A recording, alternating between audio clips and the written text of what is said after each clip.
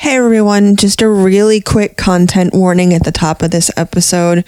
This episode deals with a couple of pretty heavy themes, including suicide, and we talk about it quite a bit. So if that is something that you don't feel like dealing with or listening to, feel free to skip this episode. We still love you. Okay, thanks, bye.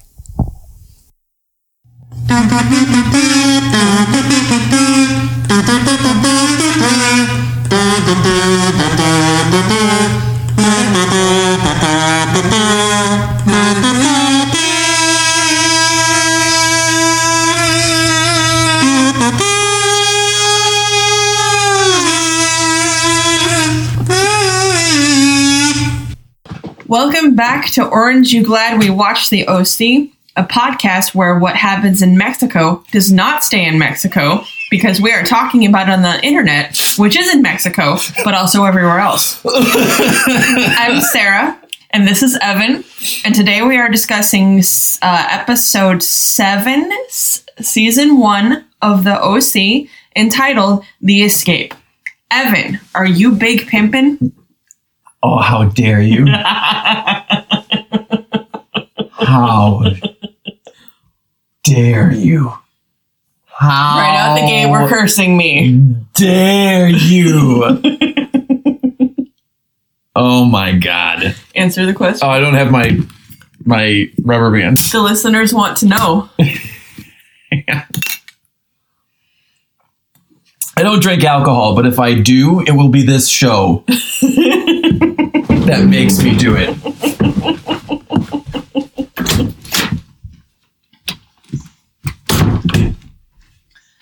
So normally, this is the part where I ask you to recap for Steve what happened in this plot. And from your body language and glaring at me, I feel like you have a lot of thoughts on this episode. But it is possible that I have more thoughts. So if it's all right with you, I would like to walk us through this one. Absolutely. Can I say one thing super quickly? Absolutely.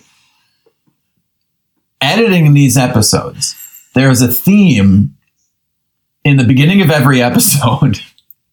I have a moment where I go, so a lot happened last episode. And what did I say? I usually say something like, man, they really dialed it up to 11 in episode 1. Where are they going to go from here? And the answer is they just keep climbing. They just... So yeah, Sarah, please walk us through for the benefit of Steve and Mary. Hi, Mary. What the fuck happens in episode 7 of the OC? Okay, so we open in the kitchen, and Seth and his torso are torsoing about. And one of these days, we're going to let the torso go, but that day is not today. Those fucking shirts that he wears make it look so... And really, I'm sorry, I just have to interject here. He was wearing a shirt that had a golf cart on the front and racing flags on the back. I mean, he was the king of teenage irony. I don't understand what your issue is. Please continue. Okay. So, on the last weekend before school, one goes to Tijuana. It is a tradition and a rite of passage. For whom, Seth? For whom is it a tradition? Not you. So they're convincing Seth's parents to let them go to Comic-Con, which is the cover for going to Tijuana. So Ryan is expressing some trepidation at lying to these people who he is just barely on solid footing with, having not punched anyone solidly in, I think, the past episode. Did he punch anyone in the past episode? Not to my recollection. No. Okay. Another thing that I would like to touch on, Seth continues to make the wrong decisions about literally everything. Fucking constantly. How are Comic-Cons and Shark IMAX movies not cool? Right? Which one would you rather be at? Did you see how sweaty it was in Tijuana? It looked very sweaty. Also, Also, we learn from Seth and Sandy that Seth has been attending Comic-Con since he was 10. It seems like a lovely tradition that we should have continued with. Also, when he is discussing Comic-Con with Ryan gets an excellent burn in. Seth disparages Comic-Con as a place where, what was it? People go to ogle Wonder Woman? Porn stars dressed like Catwoman. Porn stars dressed like Catwoman. And then Ryan says, and you've been every year. Zing! Sick burn. Bazinga! We love to see it. So, also, why do Seth's parents keep giving him access to Range's Rover? It would seem that after what happened with the first Range Rover, also, side note, who owns 2 Range Rovers? This is specifically his mom's. I'm getting real in the weeds with this, but it makes me very upset. Also, who says I've got my mom's Range Rover? Why wouldn't you just say I've got my mom's car? How much did Range Rovers get paid? Range Rover count is 2 right now. Range Rover count is 2. So, all right. Keep going with the rock with the recap. Is that what we're calling it? Steve recap. We're not. Steve Cap Reeve Cap is what we're going to call it. Genius. So they establish this plan. Seth is happy. Cut to the next scene. He traipses into the pool house with a sombrero. This is all very culturally sensitive. And Ryan, I don't know why this tickles me so much, but the way Ryan delivers the line, I don't wear hats. Just tickles the fuck out of me. It's like offended. But Ryan doesn't wear hats. Look at his head. You can't look at his head because this is an audio medium. Pause the pod. Go look up a picture. Go to DuckDuckGo and type in Ryan's head and see what you get. And let us know. Send it to the Twitter, which is orange, the letter U, the numeral 1. .twitter.com? Twitter.gov. So that's established. There's some vamping about Spanish, and this was before cell phones had Duolingo, so Seth has a giant book of Spanish phrases, and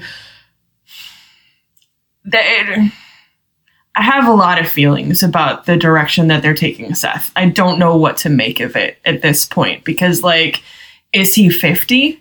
Is he like Shecky comedian? Like, do you know what I'm saying? What's the phrase that he tries to teach Ryan? It's the Spanish phrase. Is it something like those low-rise jeans are cutting off circulation to your feet? No. I would like to see some ladies' swimsuits in worsted something. Worsted is a term for something in the construction of clothes. This is wow. This is why people tune in. This is why. deep commentary. Yes. On every single second of this fucking show. Dissected, opened up like so many fetal pigs. Okay. So we get through that. I get what you're saying. But we switch to one of the most important conversations. Oh, they're talking in the pool house. Seth and Ryan are talking about how it never would have worked with Marissa. And then they flip to Marissa and Summer. The girls are painting their toenails. Painting their toenails and having a version of the same conversation. Girl talk! Yes. And the reason that this specifically infuriated me all 3 times that I watched it, taking many notes, they have a discussion about how Marissa has finally lost her virginity to Luke, and Summer is like, was it bad? Did you hate it? Don't worry, it gets better. And I just was struck by the fact that young women for I don't know how many centuries at this point, if they have been encouraged to think about having sex for the first time at all, you're conditioned to think that your first time is going to be shit. Maybe if we had a conversation, like a real conversation about pleasure, about enthusiastic consent, and not just getting it over with, we might be in a different place. Let's talk about foreplay. Let's talk about comfort and safety. Let's talk about respect. Let's talk about lube, bitch. Let's talk about consent. Yes, let's talk about lube, bitch. Let's talk about lube, baby. Let's talk about lubing me. Let's talk about... Oh, Jesus. Okay. Let's talk about going slow, right? Yeah. Let's go about expectations. Let's talk about maybe being in love, but also not, you don't have to be in love to have sex, but sometimes that's nice. Let's talk about if you give consent, but then you can also what's the word? Repeal? The word is it repealing? No, it's not. Just take it back. Beaching. Takesy backsies. That's what we're going to call it. Let's talk about takesy backsies.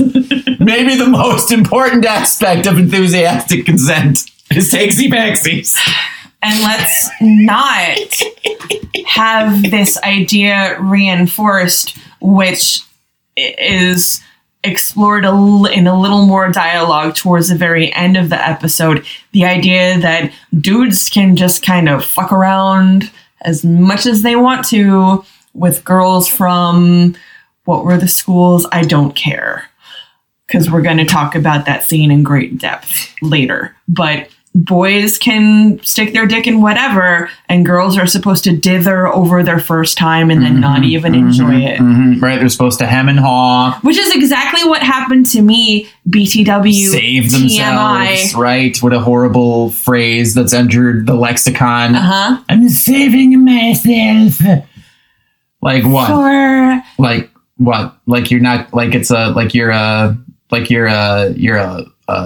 horse? A can of cashews that you've been saving for Christmas. I'm not going to open these cashews until it's a really special time. Until Boxing Day. This metaphor could be better. It's going very off the rails. A can of cashews you're saving for Boxing Day. Anyway. Guys are like, I eat cashews all the time. Guess what? I don't need it to be a special day. I can buy more cashews. Cashews are easily accessible. All right. They come from the cashew apple. Okay. They're a seed, not a nut. Yep. Sorry. They come in a leathery pouch that's filled with an acid. The more you know. These are all true facts. All of them are like sex, too. Sex also comes in a leathery pouch that's filled with acid. Depends on if you're circumcised or not, am I right? Moving on. I think we have to stop complaining about how there is one diner / coffee shop / lobster shack for everyone in this town to keep running into each other at, because that actually might be the case. Donnie is still employed there.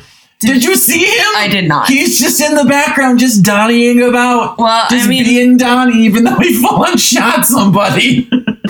In an earlier episode. They probably couldn't find any other extras. He's just there, like being Donnie, and I'm like, hey, you shot Luke. And Luke comes in later. He's in that scene.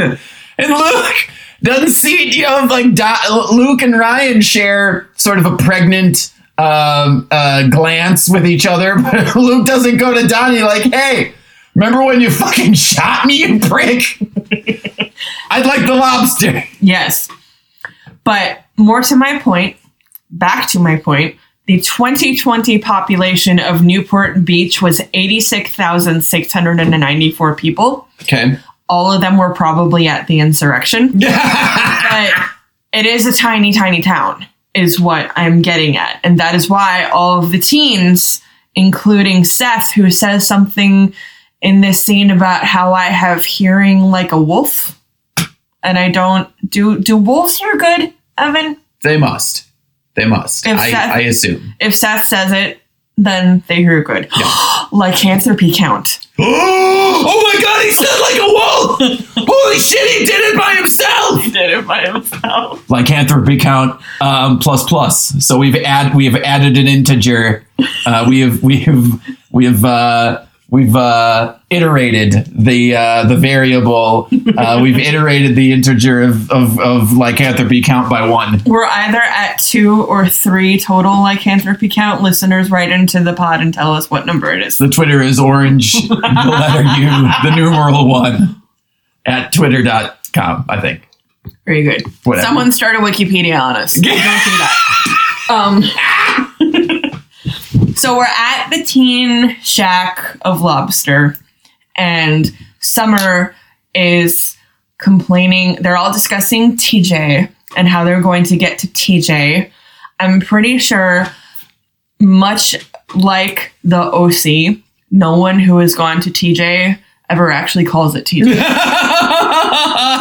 But some circumstances arise, and Summer finds herself without a ride down to Tijuana. Oh god, it's a whole fucking thing. So like one of the other running themes of this show, and this is really, really a running theme, is people make plans and then a bunch of characters ditch out of those plans and then end up fulfilling those plans anyway. And actually this happens to Summer constantly.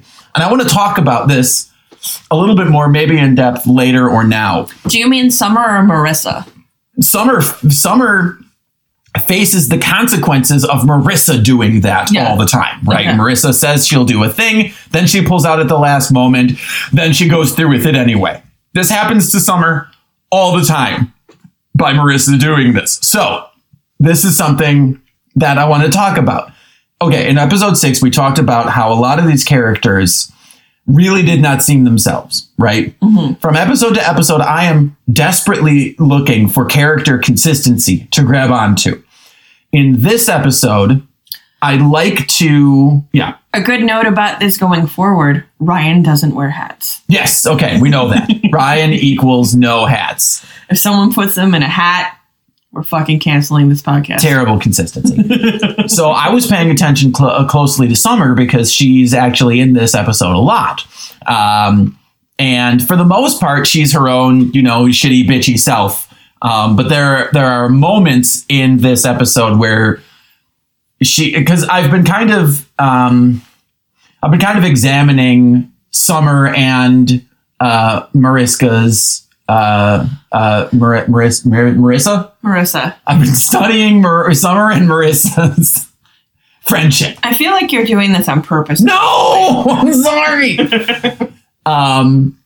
Because in a lot of these episodes, their friendship seems, shallow at best and sort of a friendship of convenience. But I think I know where you're going with this. Summer is the one who always kind of extends the gestures and demonstrates that she listens and is really intuitive about stuff that Marissa is going through and stuff that Marissa needs. Yeah. And Marissa also...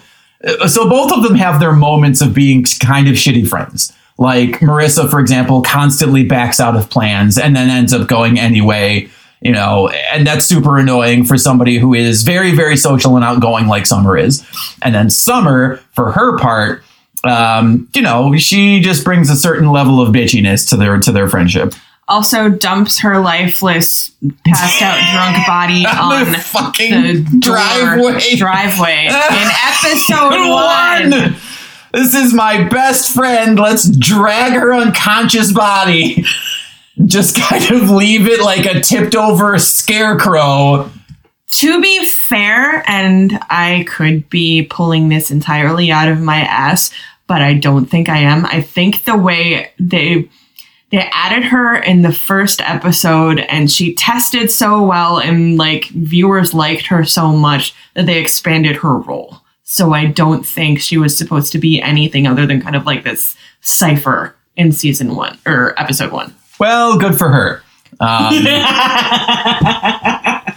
I wanted to mention that before we continue. Yes. Because, you know, their friendship is really kind of, it's one of the plot elements, I feel. If it's not a plot element, it's at least sort of one of the mechanisms that proves to be important to this episode. Yes.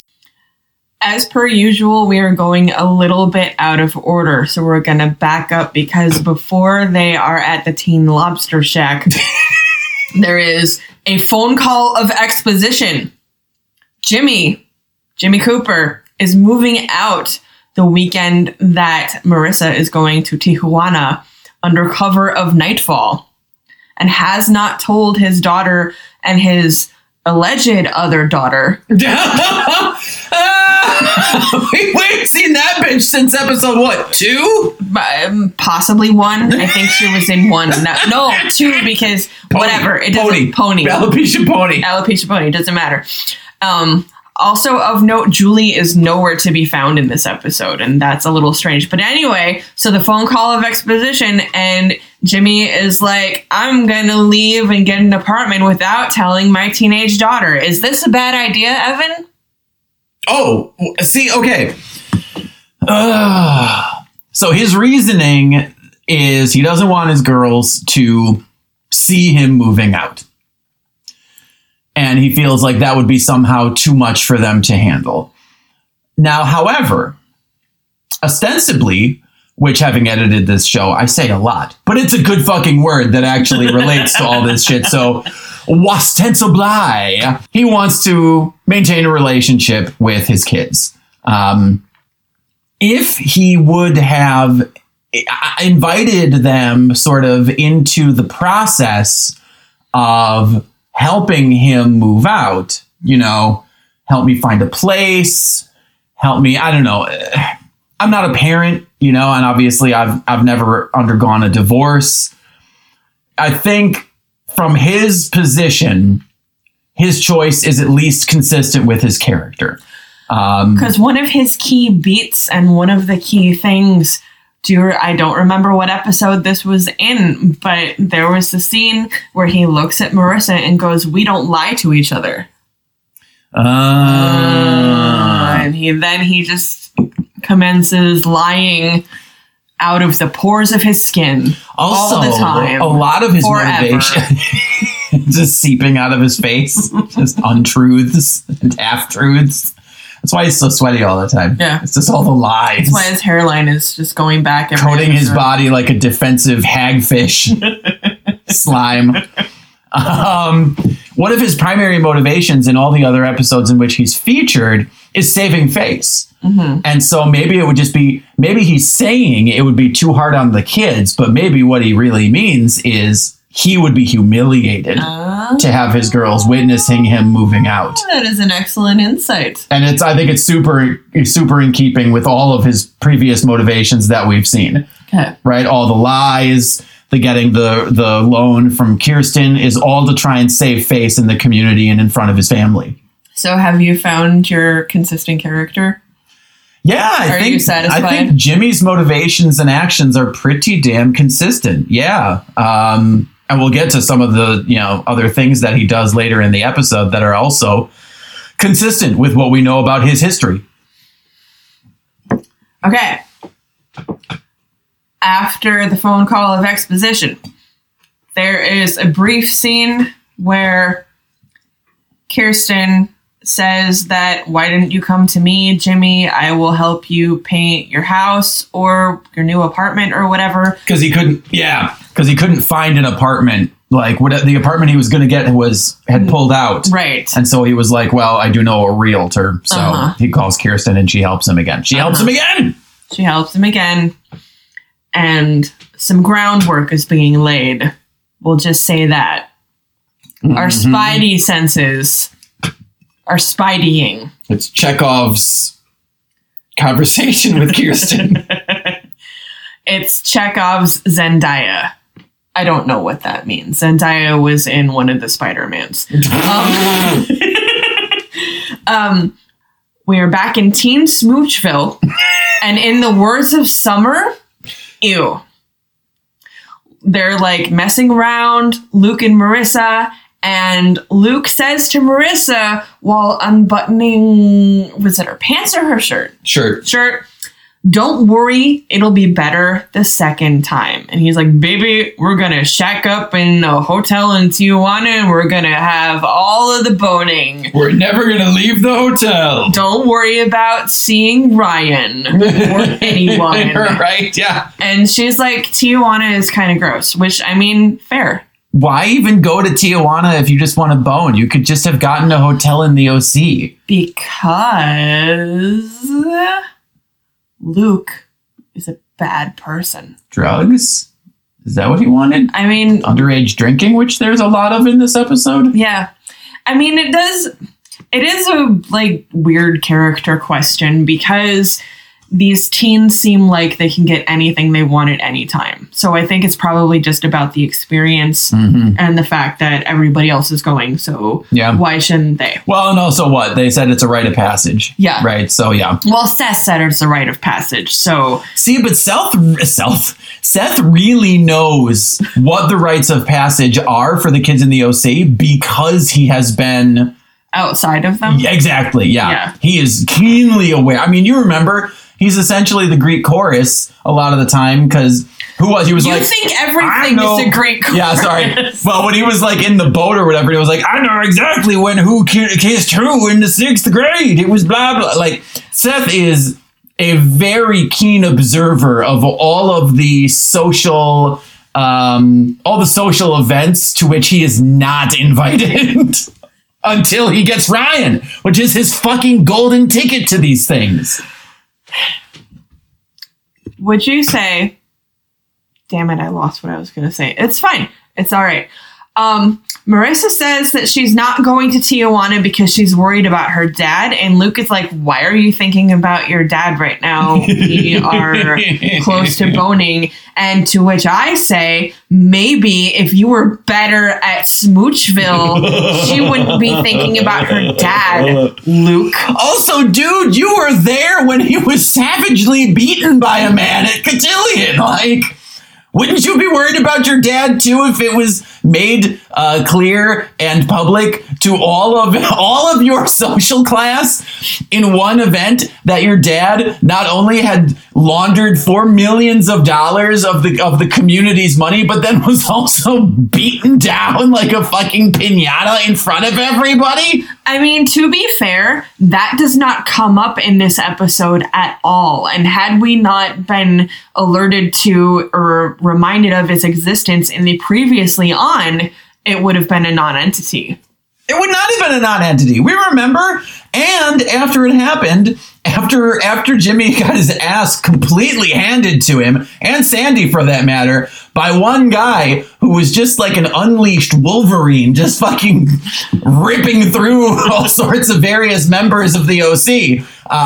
When Marissa runs outside to be like, this sucks, what the fuck is happening? And Ryan runs out to comfort her. Luke is also there. Remember, he had left and he was like, fuck this shit, I'm leaving. But he comes back to be like, I heard and I came right away. Like, there is a part of Luke, although he's painted very negatively in this episode, again, in stark contrast to how he was presented in episode 6. Nobody was themselves in episode 6. No. Luke is kind of whatever the writers want him to be. Yes! I think. Every character is kind of what the writers want them to be in that episode, completely devoid of context of every other episode. But Luke especially, because all of Luke's talking and general kind of douchebaggery and antics are leading up to a very specific kind of heel turn for Luke, which is what it was and it wasn't foreshadowed. It was because of Holly. Yeah, I mean, okay. Episode 1, he hooks up with somebody on the beach. Was it Holly? Yeah. Has it been Holly every time?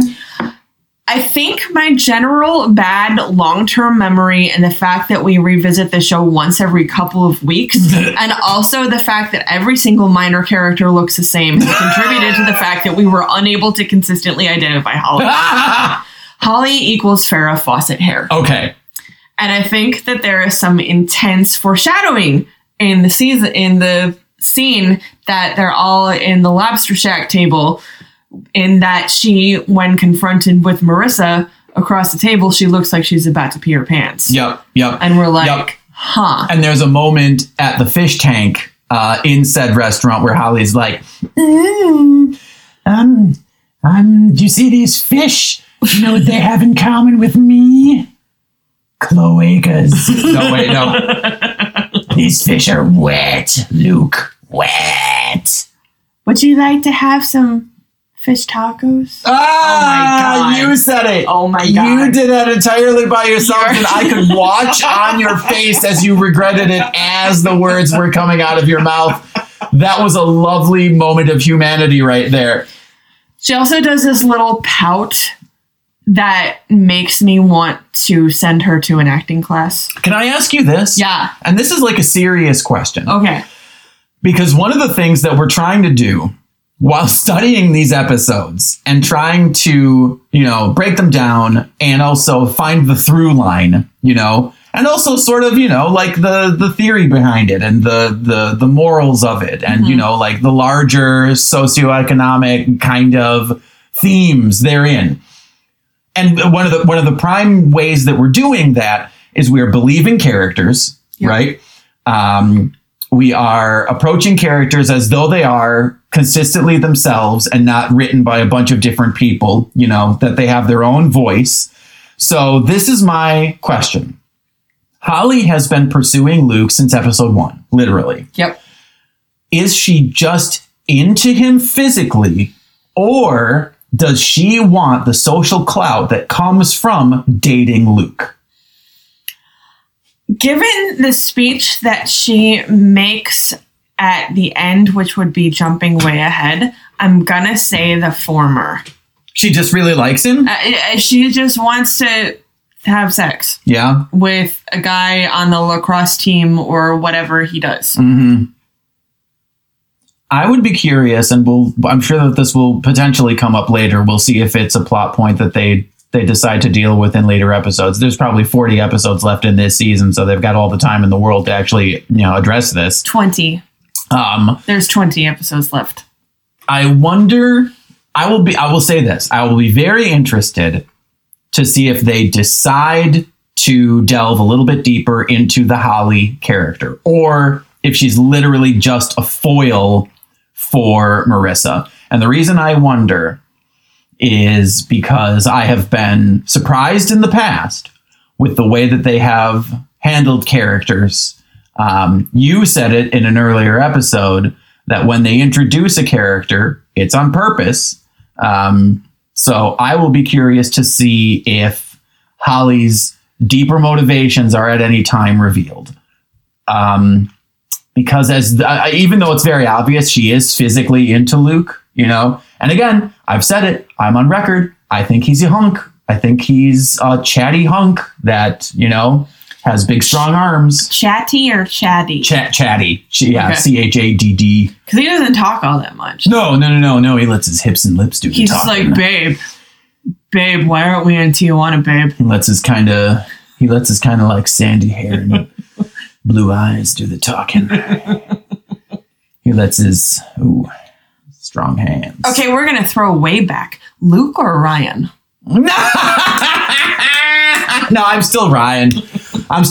Just because Luke, to me, really... Okay, here, I'll say it. I'm just going to say it. Luke absolutely seems like the kind of guy that he just fucking jackhammer thrusts until he's done. Like, he doesn't give a shit about... Like, he looks like a good kisser, but I think once the motion has begun, I think he just gets to the end. I think he's just like whack-a-mole, just fucking pounding that vulva until he completes himself. I think he's a guy who just kind of lays there because he's like, my conventional attractiveness will surely carry me through this interaction with another human being, and I don't have to do shit. Do you? Oh, well, okay, hang on.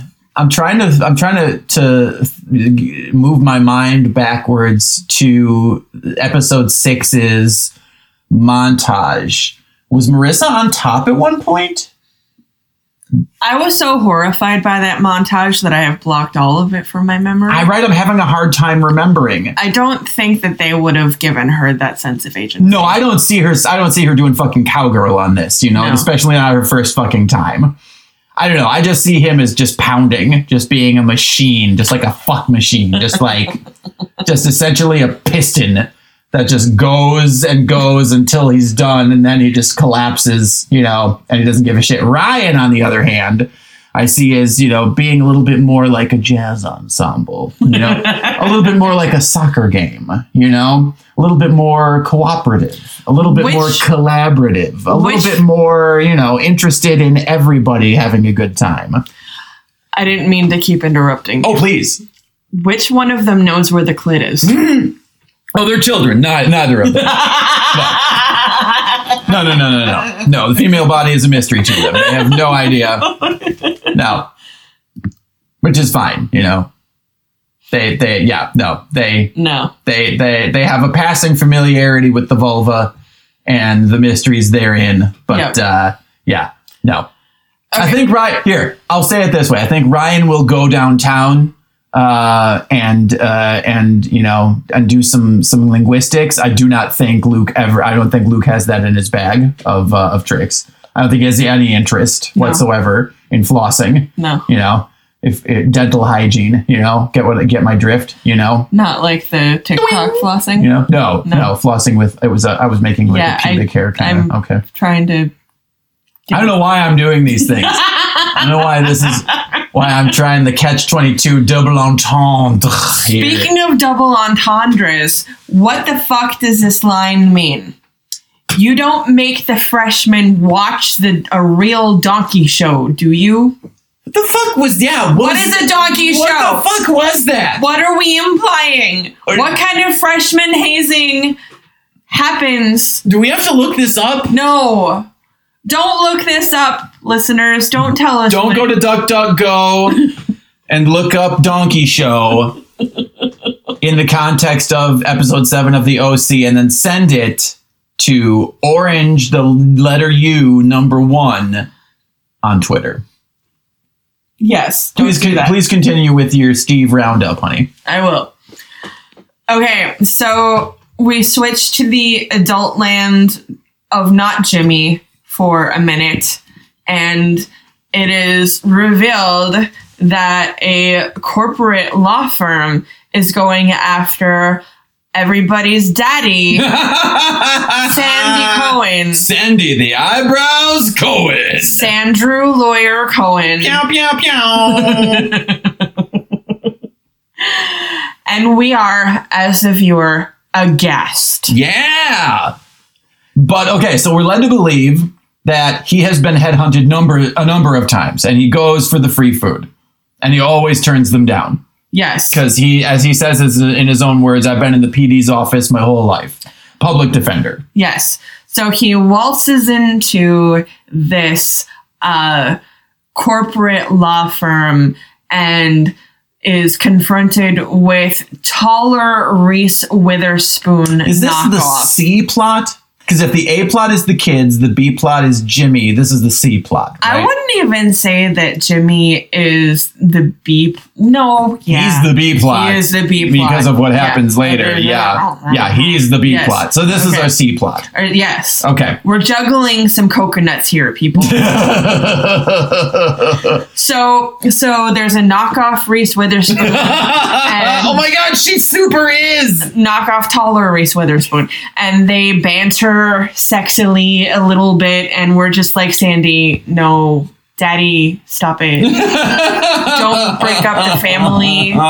Both of these marriages cannot fall apart on the same episode, but I could see it in your eyes a little bit while you were watching this that you thought it was going to go there immediately because it was going all the other places. Well, okay, and their banter. So the person with whom he is speaking is a lawyer that used to be the ADA, right? Mm-hmm. What does that stand for again? American Disabilities Act. Thank you. What is Assistant District Attorney? Thank you.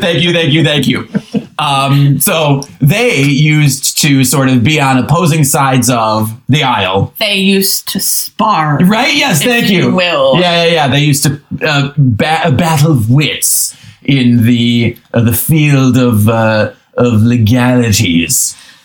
And we don't like where this is going because we have previously noted that Kirsten, while a nice white lady, kind of doesn't have any other depth than being a nice white lady. Yeah, and doing a bunch of she paints apartments. She's under the shadow of her dad that Sandy hates, and she does a lot of philanthropic work. Does she? Kind of against her will, maybe. She did a casino night. She sure did. She sure did. But yeah, it's obvious, at least to the viewer, in this scene where Sandy is sort of bantering with this woman whose name escapes me, that they have a history, and really this banter is sexually charged. They don't say anything overtly sexual. But, he comes up and he says something and she's like, 6 seconds from the first insult. Very nice. Took you a little longer than I thought, And his eyebrows are a little firmer in this scene than they are a lot of the time. He feels challenged. Yes. Yeah. Not something that he feels in his home life, which, you don't necessarily want that in your home life, but you know what I mean. I am plenty challenging. Yeah, but in an adorable way. No comment. So that little colonel is coloneled. Yes, and then they go into their meeting. Yeah. And yes, the audience is led to ask ourselves, "Oh, Sandy. What are you doing? Right? What is this? What's happening? Sandy, why are you bothering me?" Okay, so we switched back to Teen Town, and everybody is in the Range Rover. They're all corralled, but before they get in the Range Rover, Sandy is losing all of the points this episode because this is the second time that he points out that Summer shit! Hot. We forgot to mention that because Marissa decided at the cafe that she was not going to go, Seth, who used his wolf-like hearing to eavesdrop on their conversation, went over to Summer and was like, "Hey, I heard you needed a ride." And then that transitions into eventually this scene. And that scene is also notable because, again, she refuses to acknowledge that she knows his name in public. I love the fucking... Summer is there. Sandy is like, you must be Summer. Hey, nice to meet ya. I'm Sandy Cohen. I'm Seth's dad. So you're going to go to the Comic-Con, huh? And she's like, comics? Yeah. And Seth's like, she goes for the anime, Dad. And he's like, okay. I don't know what he says. Something like, I don't know what that is. And Summer's like, oh my God, I'm going to go say goodbye to Marissa. And she's meanwhile dressed like either Thelma or Louise from Thelma and Louise. I don't know which one because I never saw that movie come at me. We should show it to you eventually. Probably. And when she makes her exit, Sandy's like, she's quite the hot little rocket there, isn't she, son? Hey, buddy boy. She's a hot tamale. Hey. And we're like, Dad, stop it. Yeah, we're like, oh my God, stop it. Did you not notice that she obviously hates everyone in this scene that is not herself? So she goes to say goodbye to Marissa. And Marissa and her dad have this very awkward, difficult exchange, which I think both pricked up our ears a little bit. she's like, Dad, something seems wrong with you. I think I should stay this weekend. And he's like, I made other plans. And she's like, but are you okay? And he says, I can't take care of both of us. And like, you're a father? Like, what the fuck does that even mean? You're a father, like, your job is to take care of your child, A of all. Like, B of all, why would you say that? That raises so many questions. Like, A, the term legal guardian comes to mind. Mm-hmm. B, who is taking care of whom then? Like, if he can't take care of both of us, is that to say he can take care of her but not himself? Or he can't take care of... He can take care of himself, but not her? Like, what? It's just bad writing. It's not good writing. It's just bad writing. It's bad writing, but it ultimately gets Marissa into the Range Rover of Tijuana. Yeah, he's like, get your shit. And she's like, I guess I'll go pack. And this really gets the whole trip off on just the best foot. Really does. Just so Summer is trapped in a car with two people she can't stand for the 3-hour ride to Tijuana before Marissa is dragged along. Oh, and that's the thing that we haven't touched on. I think she's neutral on Ryan, but do continue. The awkwardness between Ryan and Marissa. Because if you recall, dear listeners, episode 6, Marissa, this is on the previous on, Marissa walked in on Ryan smooching with Seth's grandma, whose name escapes me. Haley. No. Jasmine. No. Brittany? One of those. Chetney. Chechnya. Right? We don't remember her name. We're gonna take the L. And then there was the tousled hair, and she says, "You're too late." And there was a little dig that Marissa got at Ryan when they were back in Teen Lobster Shackville. She said something along the lines of, the last time I saw you, your hands were sort of full. Yeah. And we were like, sick burn, Marissa, but not really. You were on a break! So, this is something that we failed to mention earlier, because now Marissa's ride is she gets to sit in the backseat next to Ryan the whole fucking time. And that's going to be painfully awkward. Ryan essentially spends the whole time with his eyes on the ceiling.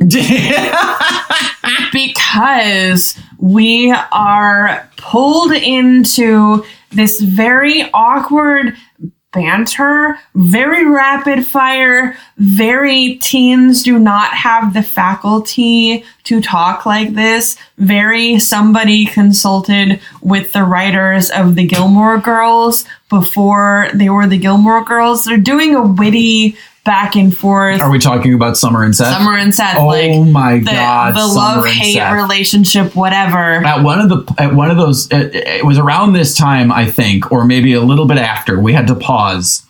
And I said something like, I said something along the lines of, if Seth is still into Summer after this episode, I'm hunting Adam Brody down and throwing him out of a window.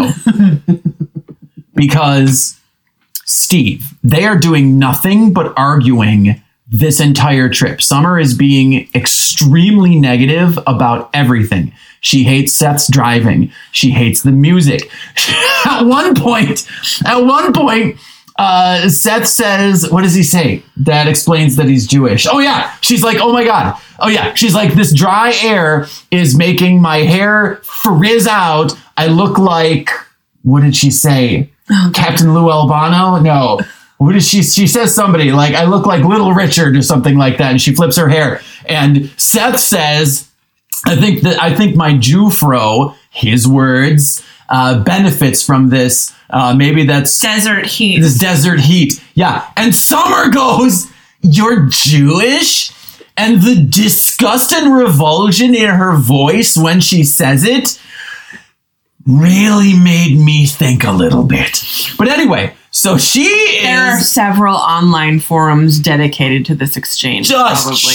shitting on Seth this entire time. And I'm like, this is going to be a 3-hour ride with them doing this? But it's not. It's longer than that. At one fucking point, she grabs the wheel for some reason. Because Seth is like, all right, everybody say goodbye to Summer.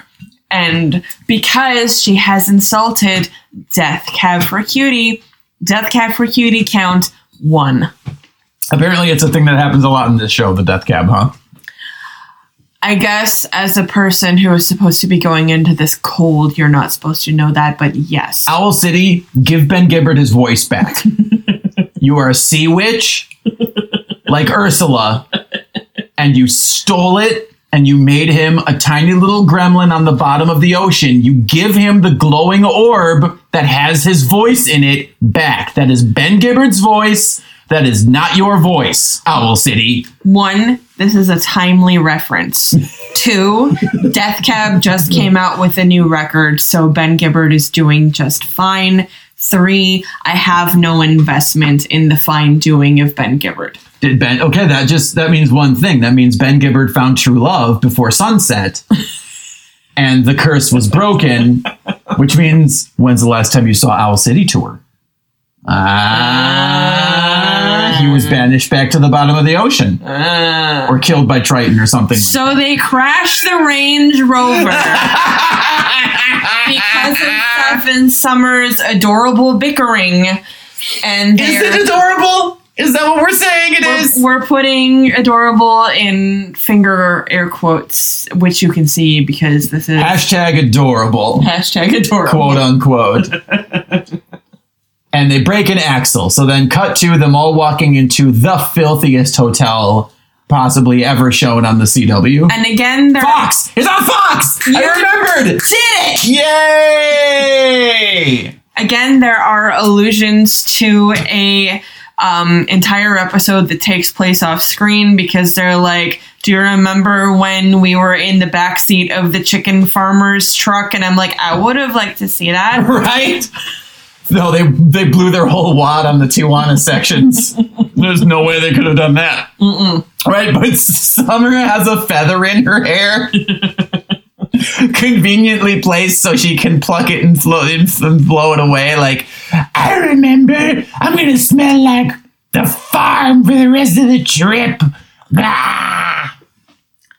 That's a really good Summer. Thank you. You're welcome. You're coming around to my voices and I appreciate it. I knew you would. I have in my notes, seriously, never give Seth a Range Rover. Yeah. Oh my God. He's proved definitively he's incapable of dealing with the responsibility of driving a Range Rover. So we're in the hotel room. The teens are in the hotel room. Summer is going at you. That's where we are with the teens. Do we have... For now. Do you want to do the update of the ewe count now, or does that come later? That comes later. Okay, good, because this is an ewe-heavy episode. Really is. So we switch back to the adults for a second. And Sandy and Kirsten are in the, foyer of their house. Kitchen. The grand receiving room. Is this where he sees the surfboard? The surfboard? Yeah. Yeah. And he's like, honey, you shouldn't have. It's a brand new, shiny yellow surfboard. It's got a big bow on it. And she says, I fucking didn't. Who's Rachel? Yeah. Oh, that's right. Yeah. Rachel. That's Good right. job. Who the fuck is Rachel? She says, oh, it's one of the partners from the law firm. Yada, yada, yada. And they get into this big discussion. And this is what we mean when we say that we don't understand the consistency of the characters. I mean, that's what I mean. I guess I can't speak for you. But Sandy Cohen is suddenly interested in this soulless corporate job because he is concerned about the fact that Kirsten has all of the monies. Yeah, this plot point, I won't say it rubbed me the wrong way. It rubbed me in an interesting way. It rubbed me in a sexy way. Like, so we've talked about it a number of times, right? Jimmy could lose his job and Kirsten would never know because he brings in literally no money. Sandy. Sorry. Who did I say? Jimmy? Jimmy. Sorry. Yeah. Sandy could lose his job. Do you ship Jimmy And Kirsten? No, I ship Jimmy and Sandy, obviously. They had that great moment in episode whatever the fuck where they were playing Dynasty Warriors and drinking brewskis, cooking meat. Come on, they got a lot in common. They both like Kirsten. They can take turns wearing a paper Kirsten mask while they peg each other. Anyway, that's my headcanon. So, what's the thing? Cock Rub Warriors? Cock Rub Warriors. Wonder if that's still a website.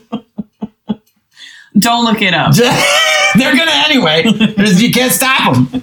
All two of them. You can't. Steve already knows about Cock Rub Warriors. We go back a long way. So,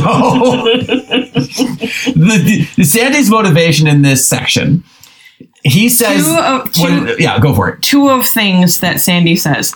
It's about contributing. The only thing that keeps you from feeling like Julie Cooper is me. Yeah. What did he say? So long as I haven't sold out, you haven't sold out. That's how he kind of feels like she feels. I think he kind of hits that one on the head a little bit. Yeah. You know? Yeah. But in Kirsten's defense, every other episode, right? If we're again believing characters, you know, if we are taking that actions speak louder than words, right? Sandy does love being a public defender. He wouldn't do it if he didn't, because it's obviously not bringing any money into the household. Mm-hmm. So this turn is a little bit surprising. Because you would think that with all of the lines that Rachel is feeding him about, you could do your job, but more if you worked for us. Mm-hmm. That's not a thing. That's not a thing that happens. Yeah, he also said something in the surfboard conversation where he said, I could do even more pro bono work if I did this job. Ma'am, no, you couldn't. I don't know how the math works out there. Because this job is going to be significantly more responsibility, I would assume. Because he says the offer is, what does he say? It's like obscene, the amount of money that they would be offering him. Yeah. Do we? Okay, let's. And Kirsten is still minimizing his. Sorry, I didn't mean to. No, do it, please.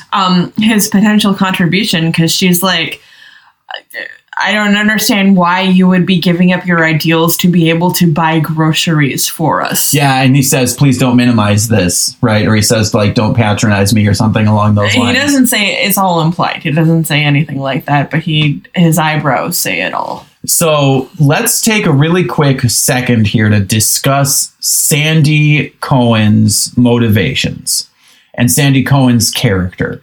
Because in every other episode to this point, he's been a stalwart public defender. He really, like, his self-definition, right? If Jimmy's self-definition is a pillar of the community, you know, good with money, reliable, then Sandy's, again, Sandy's definition is, you know, I'm an outsider in this community, right? I'm a public defender. He mentions the man a number of times in this episode. Yep. So a lot of his self-definition is centered around what he sees as a conflict. His opposition to the man. To the man. Yeah, thank you. And so also, I don't think Sandy Cohen in any of the prior episodes has ever given a single shit about the fact that Kirsten has more money than him. Do we think his experience helping Jimmy changed his opinion on that?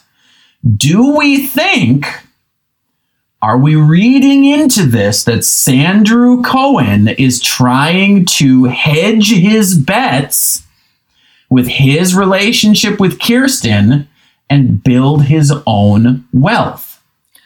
Am I reading too deep? That's, if they're not outright writing towards that, they really want us to think it.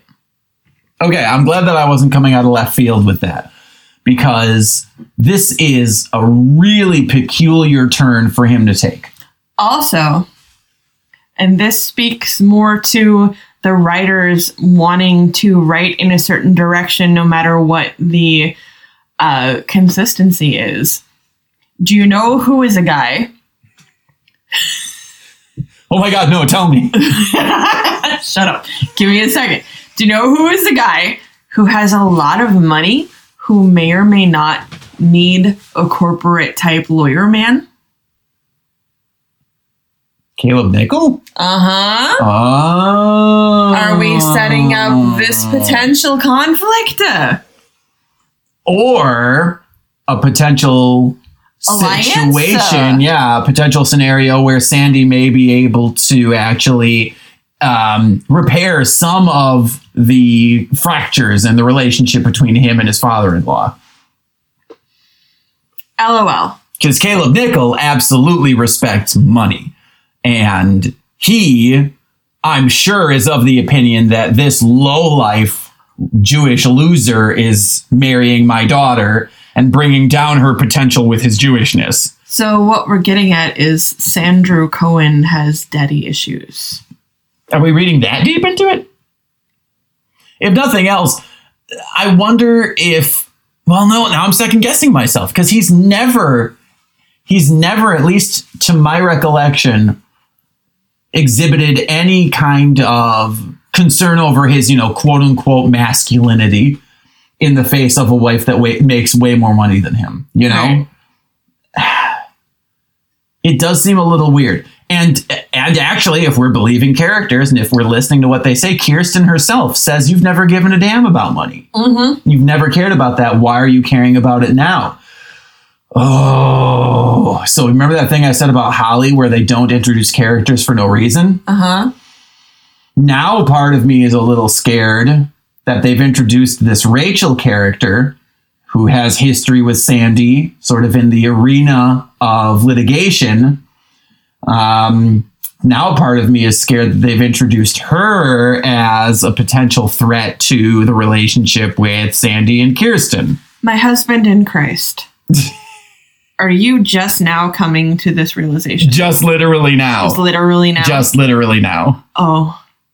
Sorry. Oh, you're so sweet. Is that where I go? Do you know why I didn't go there right away? Because I really respect Sandy. No, I really do. I really respect Sandy, and I would never think that of him. That would not be one of the first things I'd go to. Because I think he's very committed to Kirsten. I guess we will see. We're just going to have to fucking find out, aren't we? All right, so we're back in somewhere between California and Tijuana. We're not sure where. Marissa is leaning sadly against a vending machine, and Ryan is trying to have a conversation with her about ding-dongs and cheese sticks, and also what are we to each other. Evan, are you a ding-dong or a cheese stick? I'm obviously half cheese. Like, I'm not even lying. I think physically my body is about, well, half is generous. I'm at least 32% dairy at any point. And this does go back to Ryan having a lot more emotional intelligence than I think any teenage boy on the planet has ever had. Certainly more emotional intelligence than any other character in this show. Yes, because they go back and forth, and she's like, "I'm mad at you," and he's like, "Well, you were with Luke," and she's like, "No, I wasn't, but now I am." Blah blah blah, and he gives her an opportunity to say, "Why did you come to find me in the pool house? Tell me now." And she goes, "I hate ding-dongs. So I guess cheese stick." What is a ding-dong again?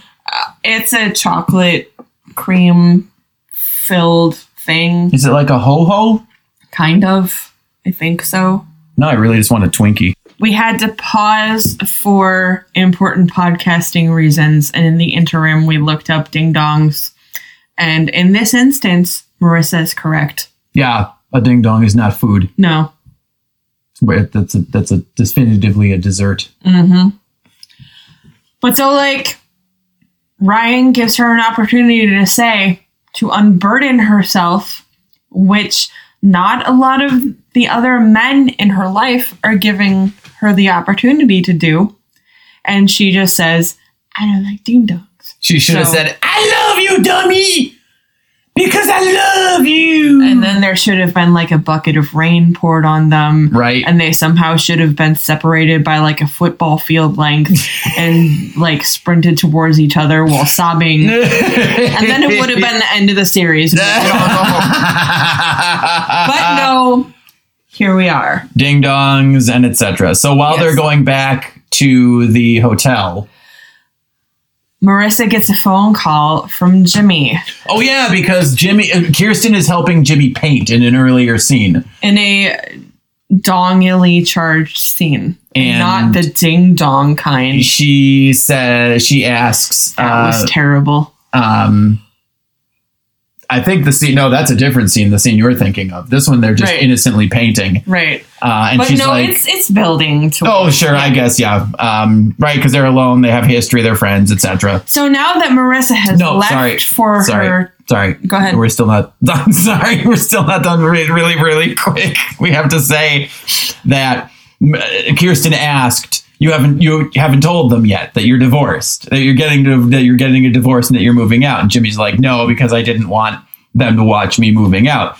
And she's like, if Marissa comes home and you are not there, she will never forgive you. You have to call her. But do we think that's the case? I think that she wouldn't forgive him in either circumstance. And at this point, she has left for her Bacchanalian teen weekend before, I don't know, junior year, wherever the fuck, year 16, sophomore year in college, I don't know. Like, Jimmy has dug his bed, if I'm going to mix the metaphor. He's dug his flower bed? He dug his bed. He made his grave. And he's fucked either way, but he chooses to call Marissa in the middle of teen weekend and say, I'm not coming home. Yeah, when you come home, I won't be there. And she goes, you and Mom are getting a divorce. And he's like, yeah, I'm sorry. Sorry to spring it on you this way. I know it sucks, but that's what it is. And so she's crushed, obviously. And there's a really nice little moment when she goes back inside. But first, before she goes back inside, he says he didn't want to ruin her trip. Yeah. Like, yeah, what do you think this is? What is it? Also, what is the time difference between Mexico and California, and why is it so dark? Yeah, there's real inconsistency. But they're not even in Mexico at this point. No, they're not. They're still in Southern California. Yes. Yeah. So, yes. She goes back inside. She's broken. Ryan had overheard her phone conversation on the pull-out bed, or the pull-out couch, the hide-a-bed. The hide-a-bed. She's on the side of the bed, just having sort of like a quiet, breakdown because, for reasons. And Ryan says, I'm sorry. And she says, thank you. Sorry. We've talked about the fucking this. We've talked about the summer of it all. Yeah, the pajamas of it all. We're contrasting this with the scene with Summer and Seth going to bed in the hotel room, and Summer, who has spent the first 10 minutes of this act complaining about how much she hates a hotel room and how dirty it is. She comes out of the shower in this tiny fan service negligee and is like, Cohen, you have to sleep on the couch. And Cohen is like, no, I'm not sleeping on the couch. I'm staying here. And there's a joke about SpongeBob in there somewhere. And she's like, she goes onto the bed and he's sitting on top of the covers, and she gets under the covers and she says something along the lines of, if you make a move, I'm going to rip out your jugular. And he's like, whatever, bitch. No, he's like, foreplay. Oh my God. Or he says something like foreplay or pillow talk or something. Yeah. Oh my God. Right. Yeah. He is just as annoying as Summer is this entire episode, which might mean they're fucking perfect for each other. They deserve each other. We anti-ship it. We ship Seth with no one. I'd like to ship them off to a fucking desert island is what I'd like to do. Wah, wah. But if it means they are not wreaking havoc in anybody else's life, then yes, they deserve each other. Okay. So then, we do a dolly shot or like a crane shot up over all four of the teens laying down very uncomfortably in this shitty hotel, just having a great time on their fun vacation. To TJ. And then it is the morning times, and we do a slow pan over Ryan's jean-clad body. Oh yeah, because the last shot before that was the four teens. It's boy girl on the hide bed and the real bed. Because if boys slept in a bed together, it would be gay. So does this count? Does it count as gay panic? Yes. Does it? Yes. Really? Absolutely. Yeah, I suppose. Yeah. If they had any like, I don't want to like destroy her honor or whatever. Yeah, you're right. The girls would. Yeah. But then we couldn't have this shot. It's true. Yeah. So the shot before this, it's boy, girl, and they're all question marked and they're facing away from each other. In the morning, slow pan up his body, and he is spooning the fuck out of Marissa. She is being spooned to hell and within an back. Inch of her low-rise pants life. Except it's a low-rise skirt in this episode. And I know this skirt because everyone in the whole world wore it between 2001 and 2003. This was like the skirt that was in Delia's, right? Delia's, American Eagle, the one Abercrombie, kind of like a pale pink, flare, kind of, kind of like petals, kind of gently, flowing out around the woman's torso to imply the flower of her virginity. So I am reading too much into this skirt. Go ahead. Ryan is asleep, very spooning Marissa with his manly arm around her, holding onto her tiny hand. And we, in this podcast, are suckers for a manly arm. Oh yeah, for sure. Absolutely. And suckers for spooning in general. We do love a good spoon. He's asleep. Marissa is awake. And you can tell by her excellent eye acting that she is super into this. She is soups into it. She is DTS. Down to spoon. Down to fucking snuggle. DTFS. Down to fucking snuggle. Boys. She is DTC. Down to cuddle. So then Ryan wakes up. And you realize there's a great fucking 5 seconds of eye acting on both of their parts where you can see his left eye peeking up over her neck and it's going like looking around like, oh my God, I spooned her. I'm spooning her. We're spooning. She's being spooned by me. And then, he kind of pulls away and she kind of rolls over and he's like, sorry, I didn't mean to. And she's like, I know, it's okay. So we cut from that. Fucking see. I asked if he was dreaming this because it seemed so unlikely.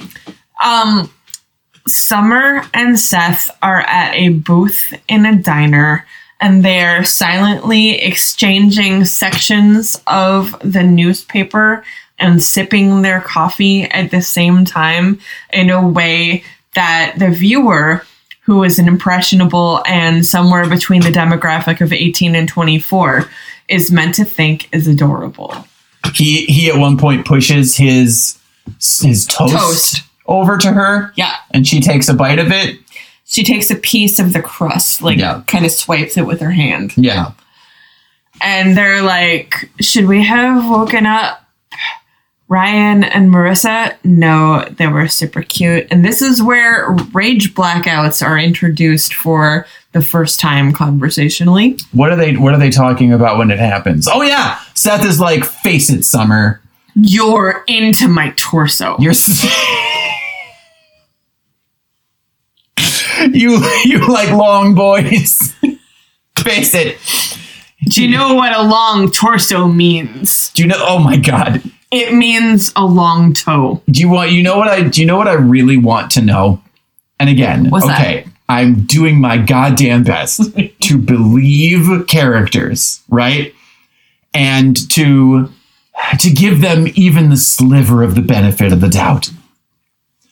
I'm sorry, but Summer is just, she's undoable this episode for me. She's so like antagonistically negative about and so critical about, and also Seth is just an idiot.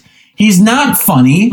He thinks he's super funny. Nothing he says is clever. He thinks he's very clever. He has no sense of style. Like, they are not good for each other. They're absolutely not good for each other. She can't stand to be near him. During this diner conversation, at one point she says, which I think they were trying to make fetch happen here, because I have never heard this turn of phrase in my entire life. Ready? Okay. She says, trouser it, Cohen. Right? It's too early for your so-called comedy. Trouser it. What? What? What? So now, officially on this pod, when we don't want to talk about something or we need to wait until later to discuss something, I'm going to try and say, trouser it, Sarah. Trouser it. Trouser it. Evan. Trouser it, Sarah.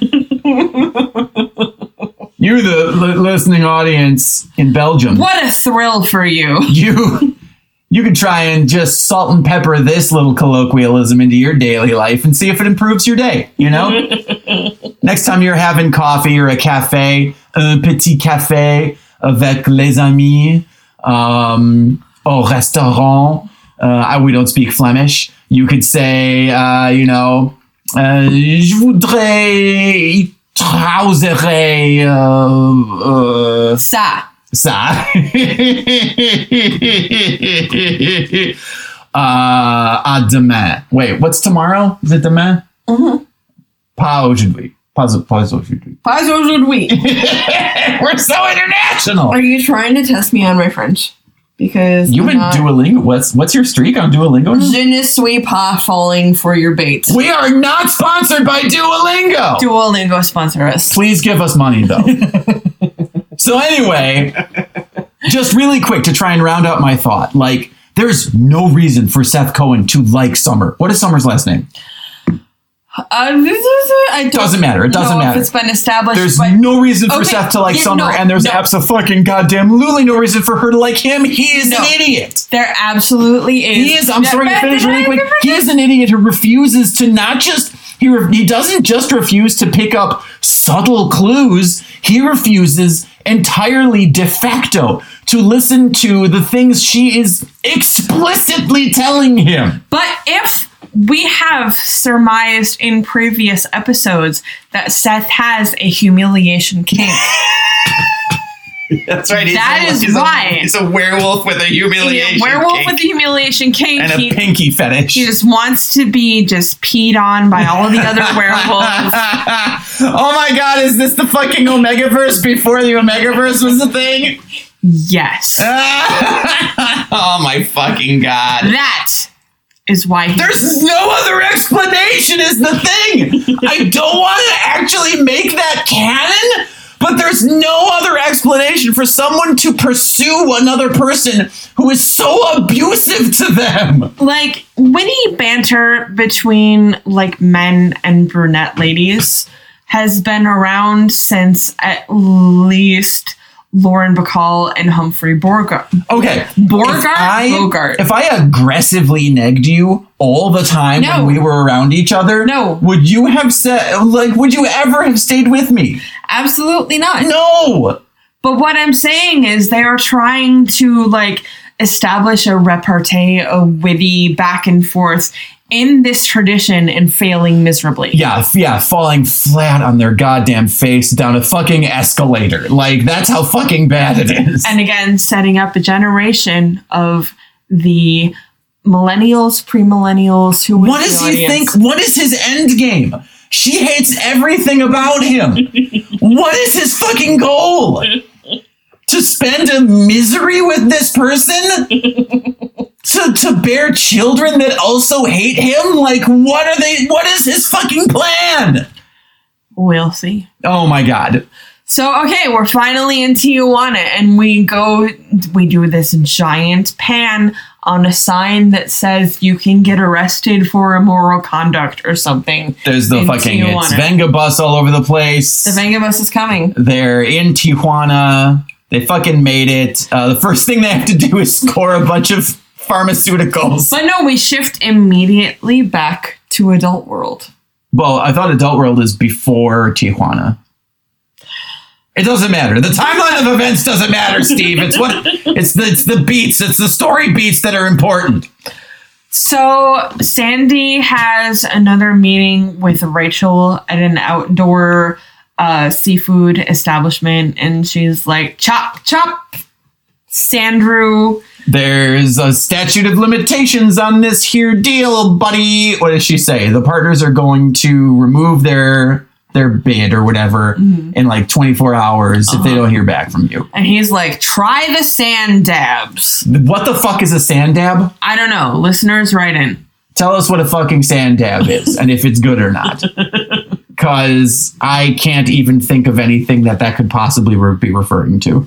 No. We're not going to look it up. Honestly. We won't do it. Go to the fucking Twitter. Tweet at us in French or Flemish. I have in my notes, were we in mason jar ass drinking glass times in 2003? Is that what they were drinking out of? That's what Rachel was drinking out of? We must have been. Yeah, that's been a thing for a long time now. Has it? Yeah, I must, apparently. I don't know when it kind of seeped into the lexicon. I'm absolutely willing to go. Yeah, because hipsterism is coming around the 2000s. The aught threes? Because I would have been 23 and I was wearing low-rise jeans and a newsboy cap. Yep, I had a newsy cap that I wore all the time. So yes, I feel like mason jars are absolutely a thing. Yeah, and I was shooting weddings at the time. So I guarantee there were some fucking mason jars happening at weddings. All right. Stimulating. Okay. We cannot have two divorces. Damn it, Jimmy. And how is Jimmy paying for this apartment? Because we shift to Adult World and Kirsten is back at the apartment with Jimmy. They're painting or like setting up tchotchkes. She's apparently there to screw in one light bulb. One light bulb, that's right. She's on the ladder. And Jimmy is like, do you ever think about what if we got married? And she's very de rigueur. She's like, yeah. Like, yeah. I do recall in a previous episode pushing really hard for Kirsten being into Jimmy, and I apologize for that narrative, and because Jimmy is the problematic one here. Like, nothing against the actor who portrays Jimmy. He probably did not choose to have that haircut during production, but it is doing nothing for the shape of his head or the shape of his face on the front of his head. I would not have married that haircut either. It's just not doing it. Like, I'm sorry. Nothing against the actor. So they're talking about, like, I don't know, existential topics. And Jimmy's like, do you ever think about what would have happened if we got married? And Kirsten is like, yeah, sometimes. But, like, also, Kirsten, don't encourage this line of conversation at all. Well, okay, I'm going to push back a little bit. Okay. Kirsten... She is fresh from these conversations with Sandy, right?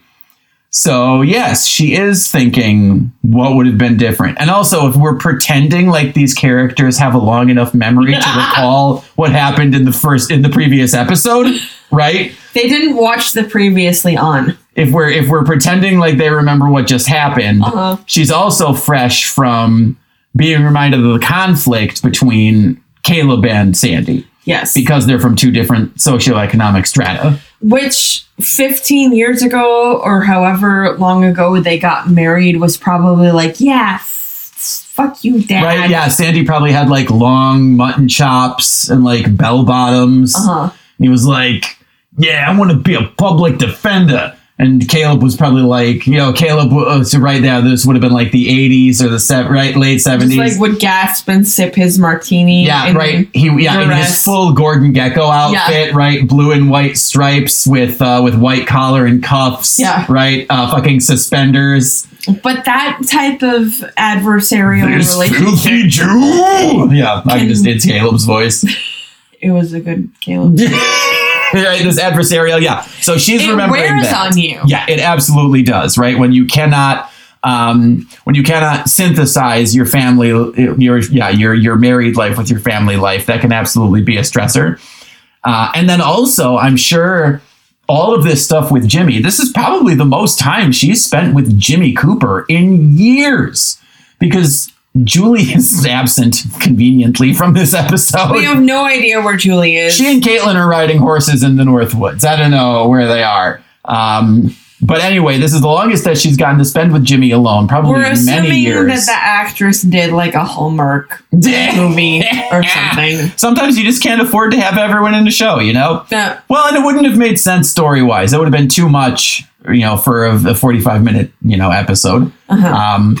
But yeah, if we're reading into her motivations, maybe she's like, hey, you know what? Sandy's not the only one that can kind of reconnect with an old flame, in private conversation. But you come to find out you're right. She should not have encouraged this because Jimmy smooches Kirsten. Jimmy smooches Kirsten. Uh-oh. Do you want to talk about the camera work? I want to talk about the camera work on the scene. So Kirsten is up on, and you know what? Let's also talk about in one of the episodes we talked about sort of filmic language, right, and cinematography. And if this show is taking itself seriously enough to actually use some of these techniques to hint at deeper relationships between characters and families, the one that we mentioned in that earlier episode was the difference between the Coen's house and the Cooper's house. The Coen's house, they're richer, they're more powerful, they're more stable, is on a hill above the Cooper's house. So the language and the blocking in this scene, Jimmy is finishing building what looks like an IKEA bookshelf and doing a bad job of it. Kirsten is on a ladder above Jimmy. He is literally looking up to her, looking up at her. Her hair is kind of glowing. We're kind of in the, what's it called? Not the magic hour. The magic hour. Yeah, we're in the magic hour. The golden hour. The golden hour. Thank you. And her hair is very golden. The sunlight is streaming through the window of his new apartment. It's very PC. It's got PC as in PIECEY, not PC as in politically correct. It's got like this halo around it, basically. Yeah. She's high lit to the gods. And he is looking up at her and reminiscing about their youth.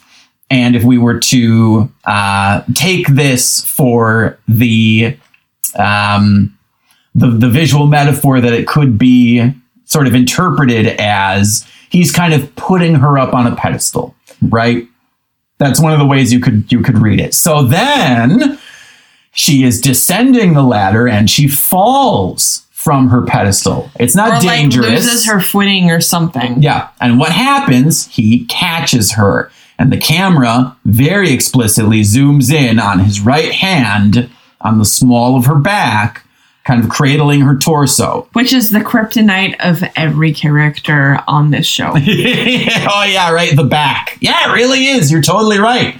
Yeah, it is the kryptonite for the man whose hand goes to the back.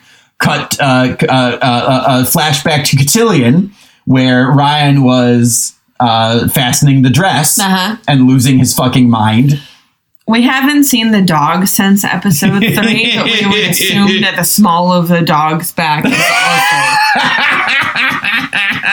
the dog's kryptonite. But really, like, Ryan loses his shit. Jimmy, that's the moment where Jimmy kind of he loses his faculties a little bit and he goes in for the smooch.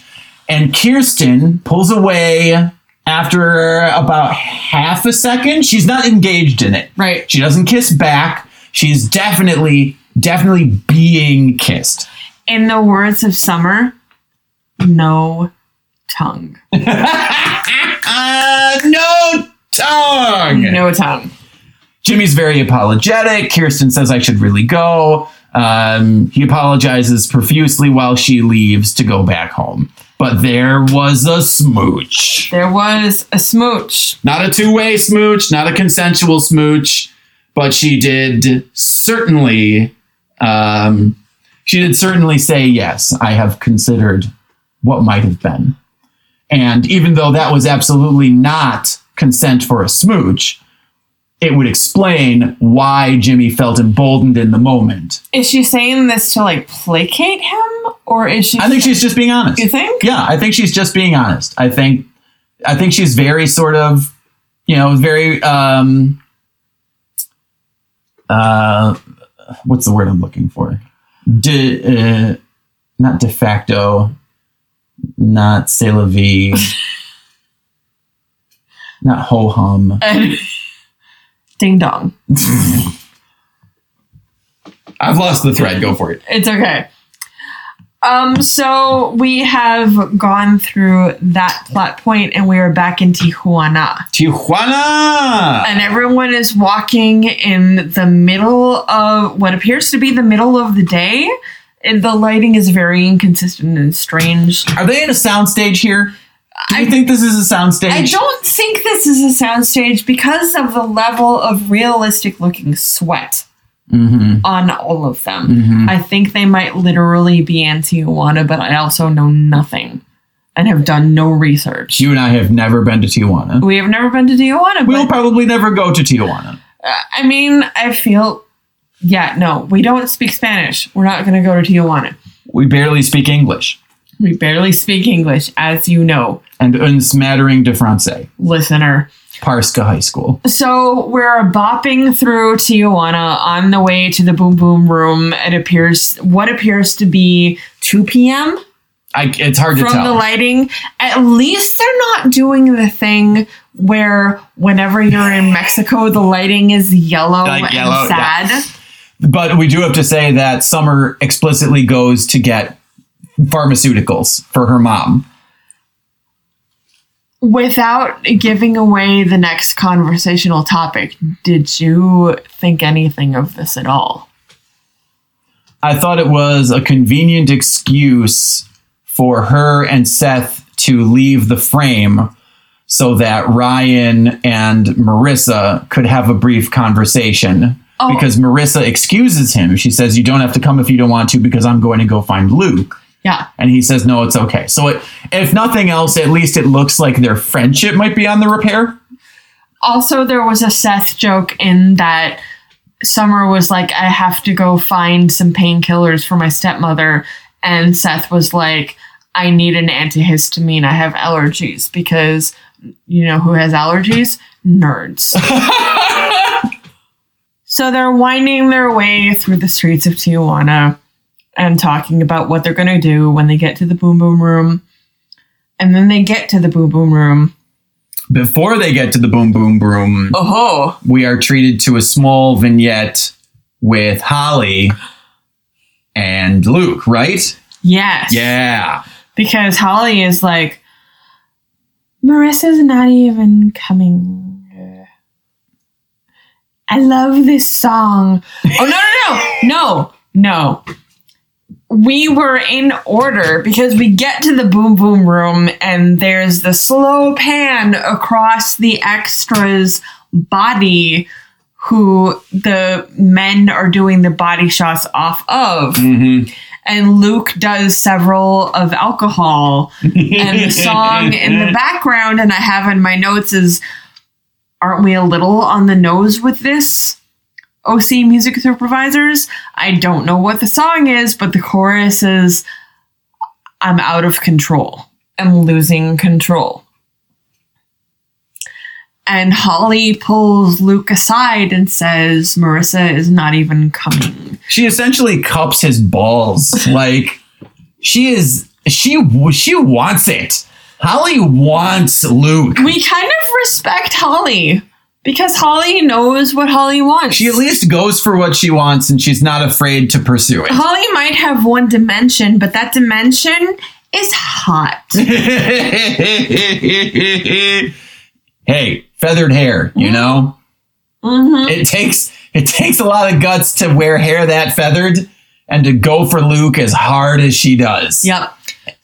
So you know more about and have more to say about the camera work. So describe what happens at this point, because our intrepid foursome arrives at the Boom Boom Room whilst... It's okay. So I'll try and paint this picture for you, Steve, because you're never going to watch this show. Even though in an earlier episode, it was episode 6. I just implored you. I implored you essentially on my knees to watch this fucking show. Steve, have you been to parties? No, Steve has never been to a party like this. Neither have I. I doubt most people in Wisconsin have or ever will go to a party like this. Excuse, I have. Okay. So it's a 2-layered club. So there's sort of catwalks above the dance floor. We call those levels, not layers. Sorry, layers are like a cake. So it's a 2-level club. And the duo of Holly and Luke have retreated to the upper level. And they're doing the dancing thing. It is unclear whether there is actual music in this club's theme. Where no one's dancing to the same song? Yeah.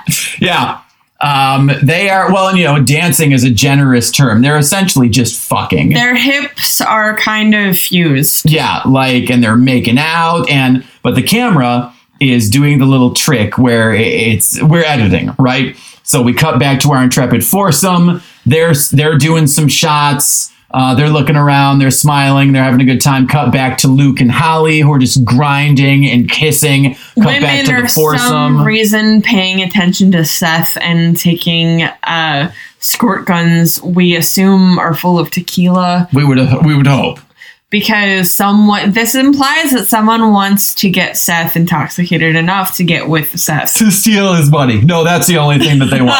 No. They see Seth. They're like, he has very clear skin and straight teeth. He comes from money. Oh, girl. He doesn't speak Spanish. We can get him wasted and take his money. On ne parle pas L'Espagnol. So, cut back and forth. Quick cuts. Blue flashing lights, but they also they do actually something really, really clever with the lighting.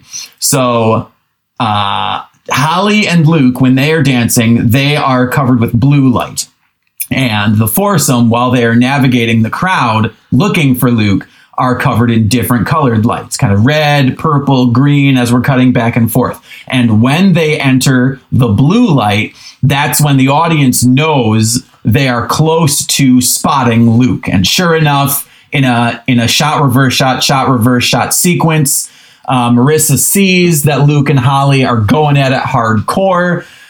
Smash zoom into Marissa's face as she realizes what's happening. Because this show loves nothing more than a shot reverse shot. Oh, it loves them so much. So much. And then we cut to commercial on Marissa's chagrined face. Yes, we do. When we come back from commercial, there is a conflict. Marissa confronts Luke. How could you? Because let's not, mince words here. He was her first. And Holly... and I laughed so hard at this. What does she say? Did. He gets with everybody.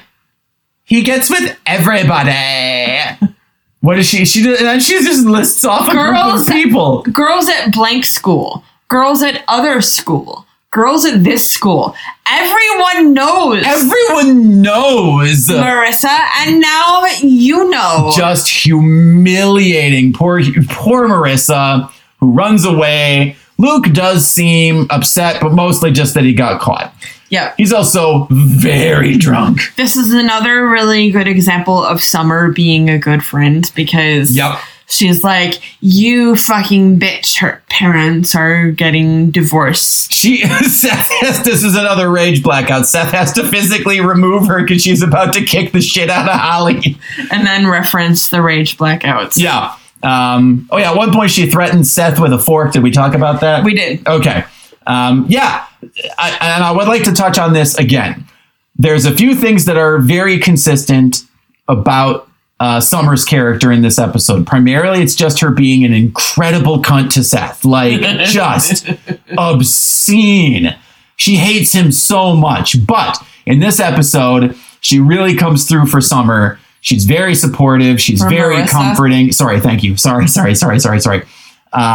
not coming through for herself, my guy. No. And I don't like, I can't wrap my head around, again, if this is just these characters are what they need to be to serve the story from episode to episode, because there are lots of times when it seemed like, and I commented on this, there were lots of times when it seemed like Summer and Marissa were friends because of convenience, you know? Like, there were so many times where she's just like, ugh, Coop, you know? I mean, you can't really say that and also not say the same thing about anybody who you went to elementary school with. They're in high school!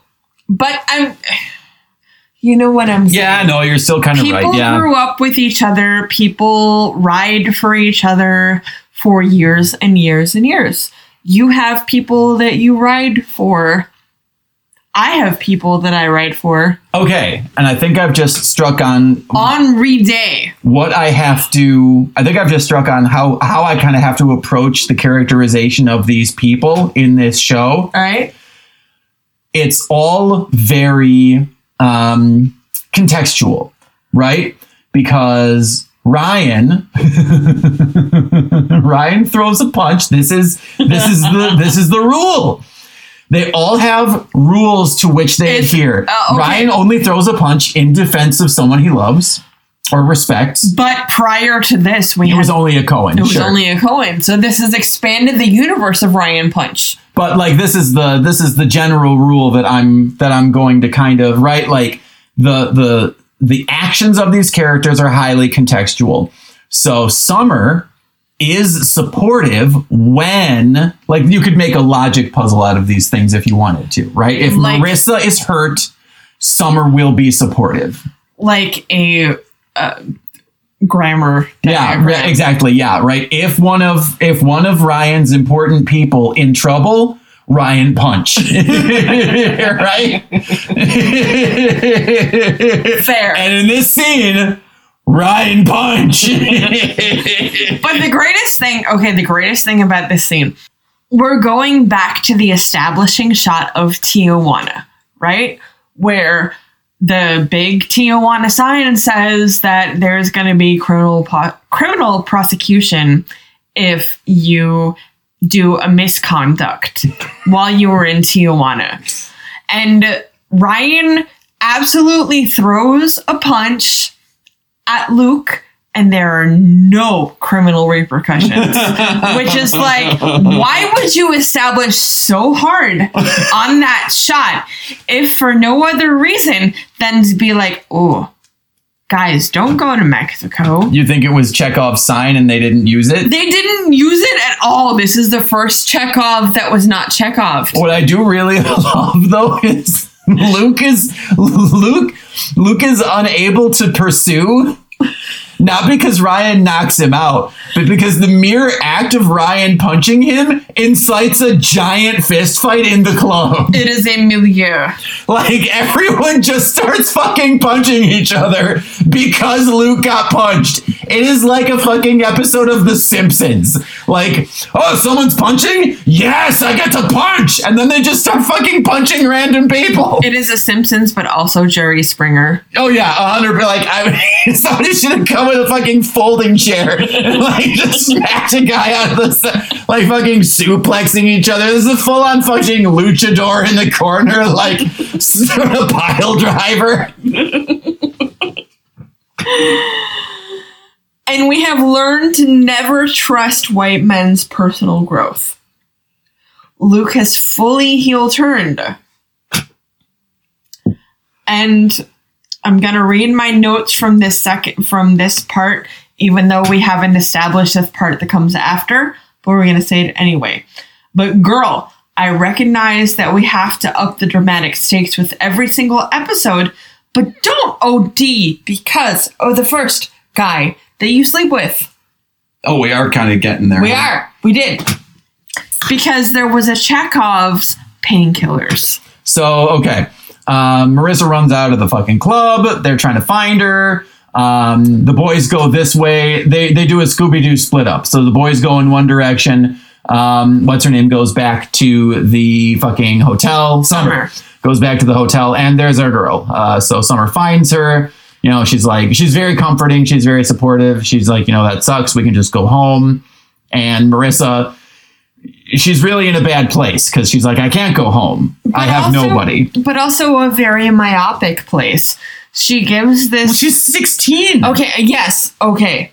Yes, she's 16. But she's like, I have nobody. And it's like, hey, look at the person who took you on this trip. Right. Yeah. Like, thanks a lot. Look right in front of you. Look at the people who are literally sharing this dumbass hotel room with you. Right? Yeah. And...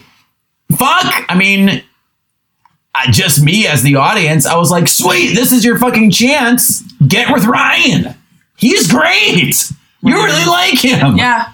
But you can totally see, so, you know, let's also remember that the kids have had a few drinks at this point. So some of their responses are inhibited, right? Right. So Summer goes into the bathroom. She's like, I'm going to get some stuff and then we're going to head out.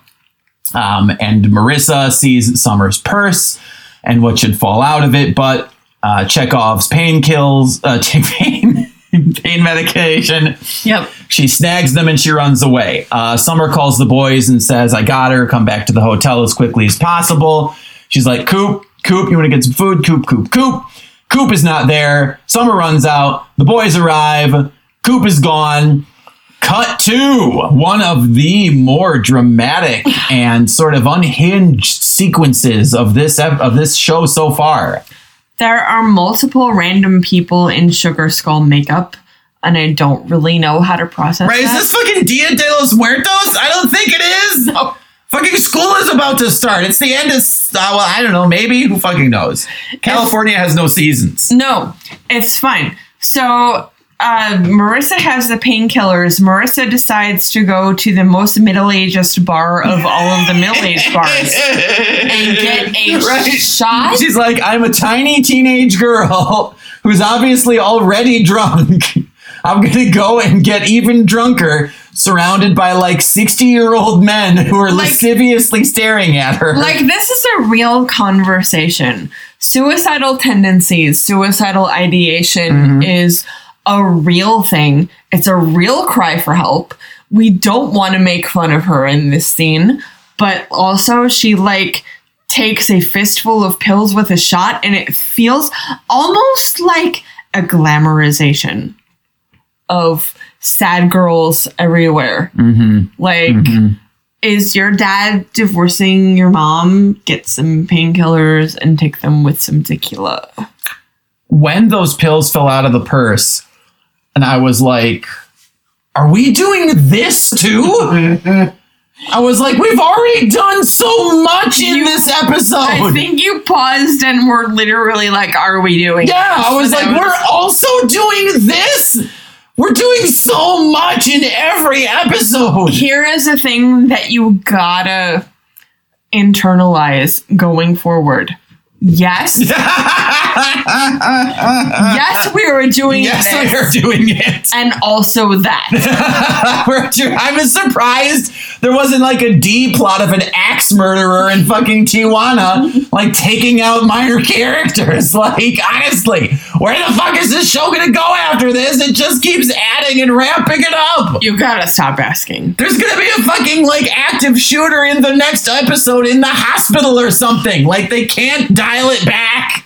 Anyway, so yeah, she takes the pills. She stumbles out of the bar because it looks like three guys are like gonna potentially approach her in a maybe weird way. Yeah, actually, no. Thinking about it now, we're probably led to actually think that their actions were benevolent, that they were like, this girl is not in a good way. We should She like seems help her. super fucked up. Yeah, she seems really fucked up. Yeah, this girl weighs like 90 pounds soaking wet. She's been having a lot to fucking drink. We should probably help her out. But she's like, Mexicans, I have to run away. So she runs away from the Mexicans. And then this sequence is a little unhinged, at least cinematographically. Cinematographic. Ooh. She is like pronounced- stumbling around. She is dewy with sweat. Her hair, if you guys remember, the visual language of whether or not Marissa Cooper is having a good time is how coiffed her hair is. If her hair is well coiffed, she's got it together. If her hair is askance, then she is fucked up. And she is fucked up in this fucking, she is like, it is bad. She's stumbling around. You know, cut to shots of people having a good time. She's in the middle of it. What's the song? It's like Massive Attack? Is that what you said? It's a Massive Attack song. Talking about dogs farting? That was great. You paused it and you were like, I just want to know if you'll be able to clock what comes up at some point and see if it feels weird to you too. And I'm like, we're watching the show. And I'm like, did he say dog farting? And you're like, yeah, that was the one. That's what I was wondering if you were going to notice or not. Yeah. So it's a montage. The kids are looking around trying to find her. She is, looks like she might throw up. She's like stumbling. For the listeners at home, I just want you to know that Sarah has Googled Massive Attack dog fart. And the first image that comes up, if you do this Google yourself, is a white bulldog with the word fart coming out of its butt. Just look that up. It's pretty great. But anyway, she eventually collapses in a dark alley with a single spotlight on her sort of shape. It is very convenient that this alley was unoccupied.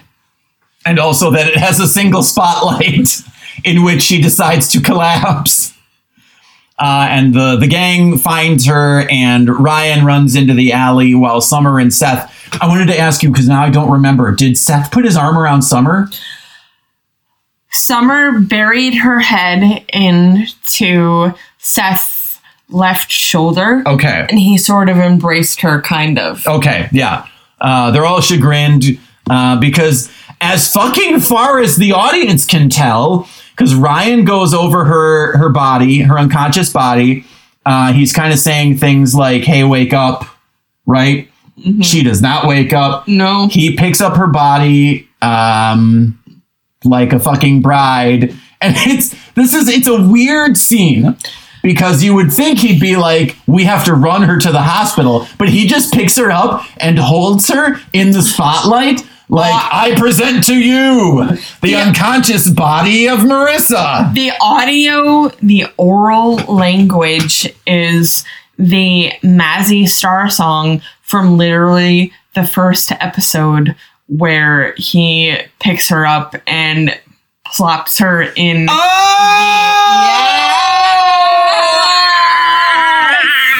I did not catch that because I have terrible memory for music. I have a terrible memory for everything but music. Thank you for reminding me that that's what happened. I'm glad that sort of bookended. Mm-hmm. So the fucking audience is led to believe she's dead. Like, because he's not like, we need to get her to a hospital. We need to yada yada. I'm pretty sure she's not dead. That would be an early time to kill one of your main fucking characters and your main fucking love interest. And in 2003, where you could not necessarily go on the interwebs and be like, oh no, she is not dead. We just have to experience several Super Bowls before the show comes back. But no, the oral language is Mazzy Star for the two of them. The imagery language is the Pietà. Yeah, it's very Pietà.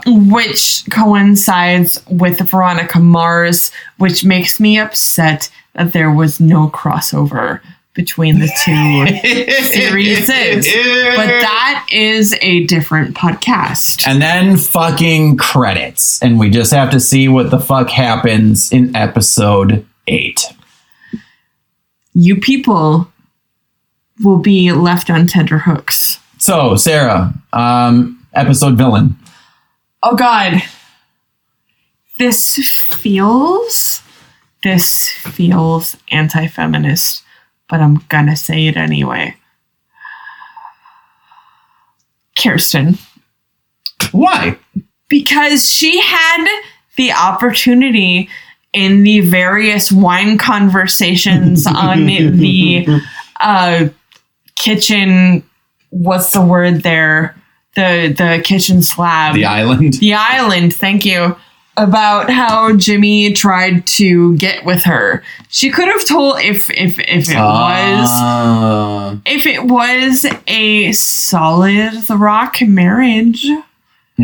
She would have told Sandy's ass right the fuck away. Yo, yup. Instead, she was like, let us put the onus on whether you're going to take this corporate sellout job. Let's save this for a previously on when it will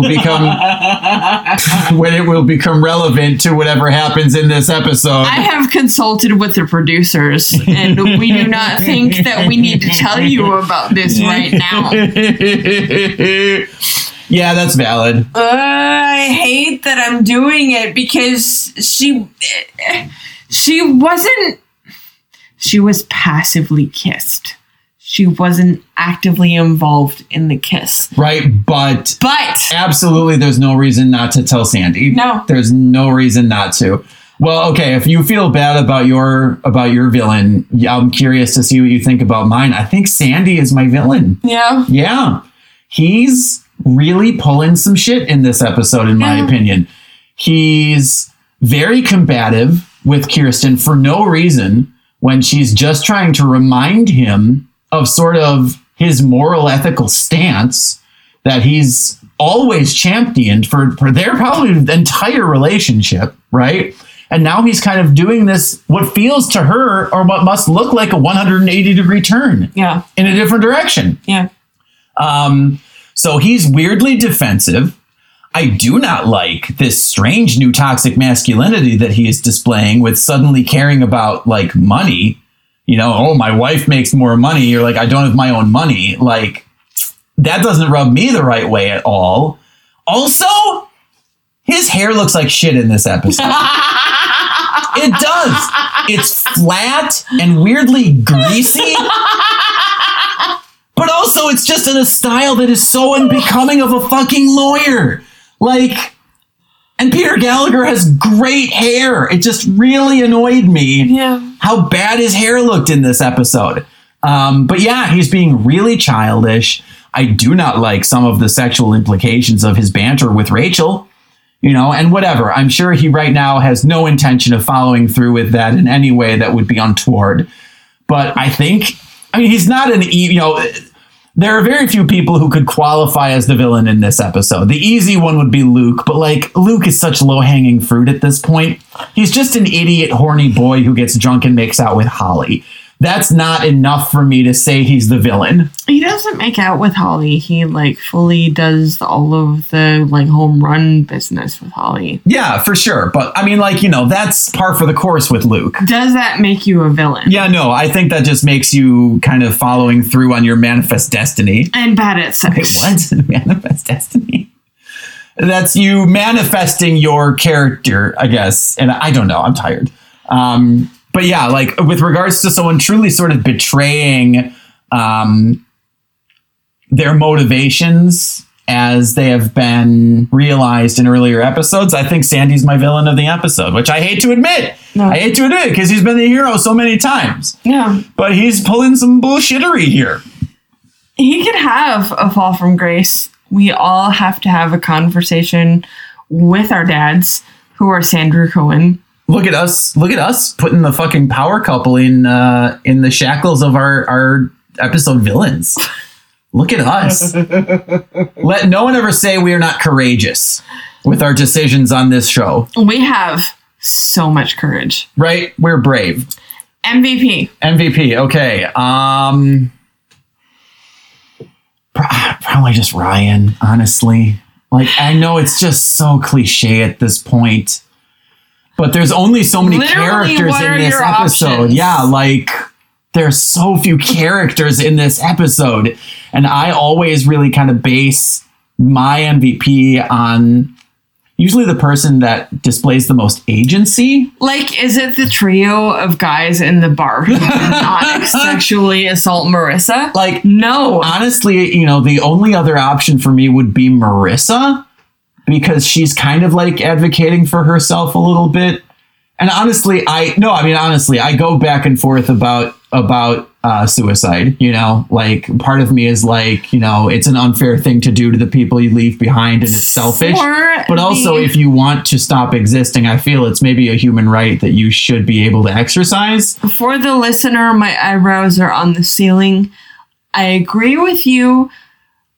In the nominal sense. No, I'm not making her the hero. But okay. Because she's a drunk, depressed teen. Obviously I don't, think this is the right, well, whatever. That's the point I'm getting at. Yeah. She hasn't considered this decision for longer than 5 minutes. You don't get to make that decision about yourself until your minimum brain age formed. Well, brain formed. There's probably extenuating circumstances there, There's some kids that have had some pretty shitty experiences. Well, let's not bring the mood down too severely here in this episode about suicide.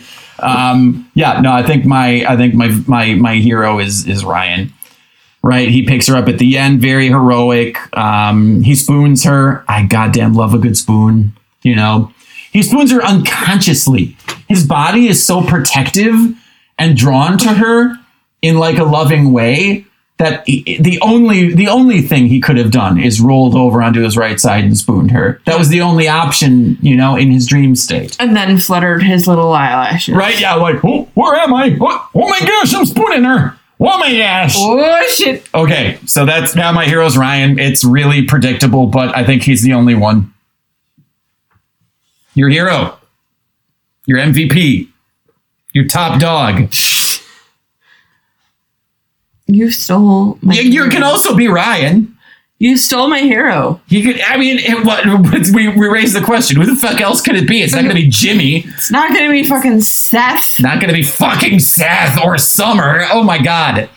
It could maybe be Summer because she is honest to a fault. She does not play games. And she does support her friend. But I still think mine is Ryan. Yeah, because if Summer were the hero, she would not have introduced the Chekhov's painkillers. Yeah. I know they were for her mom, so it's like a nice thing to do, but... Stepmom. Anyway. Because we have established that she is a child of divorce. Yes. Oh, that's right. Yeah. Yeah, that's one of the things that they can kind of connect over. Did you have more notes? But let's take a look. Taking a look at We're the notes. looking at That's a dog dick. You closed your notepad. Yep. Everybody look up Danny the dog. Don't do it. Da-da-da. I trust you will edit this. No, this is all in. God damn it. Okay. I think we have to officially retire the Rosa account. Rosa is dead. She's dead. There was a second where I was like, wait, does Rosa have a real estate license? But then I was like, wait, no, that is another generic Hispanic name. Where Kirsten was talking about she has a Gloria, who is the real estate person. So Rosa equals dead. Did we establish a gay panic count here? Yeah, we decided that the boys, that Yes, sleeping boy girl is gay panic. Yep. And also, shit. Write to us on Twitter if you think that that's not gay panic. Because here, this is two ways it could be interpreted. It's either gay panic, or they did it specifically so they could have the shot of the two couples sleeping with their backs to each other. That's the only two reasons. Yep. The ew count is at 6. How many of those are in this episode alone? 4. That's a lot of ooze. It is.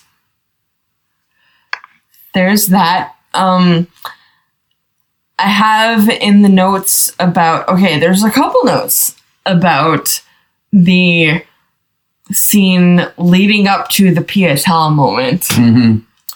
There are 2 random people in Sugar Skull makeup. You said that. I said there was 1, but there was 2 that I have in my notes. So there's that. Why? It doesn't help that it's so quiet in our place that if there is a pause, I literally hear crickets. I'm just like, the audience is not connecting with me. Crickets.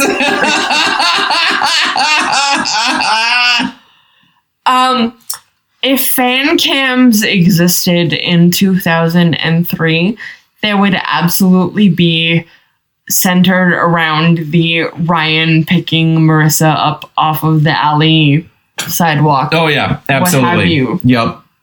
To like an Evanescence song. Yes. But it's really just the Mazzy Star song because that's like their theme. That's it. That's all I got. Yeah? Yeah. Well, I for one am fucking curious. I have a I'm hoping episode 8 will open in a fucking hospital in Mexico where our girl is recovering.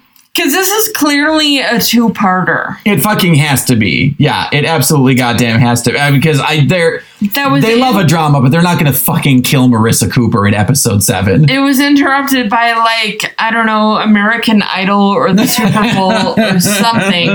Because there's no other reason. In its original air? Yeah. Yeah. There's no other reason to divide this. You know what this means? You know what this means? Qu'est-ce que c'est? They're going to have to trouser this one for later, Sarah. Oh my god. California, Sarah. California, Evan. You just listened to Orange You Glad We Watched the OC, recorded in Guest Bedroom Studios, hosted by Sarah and Evan.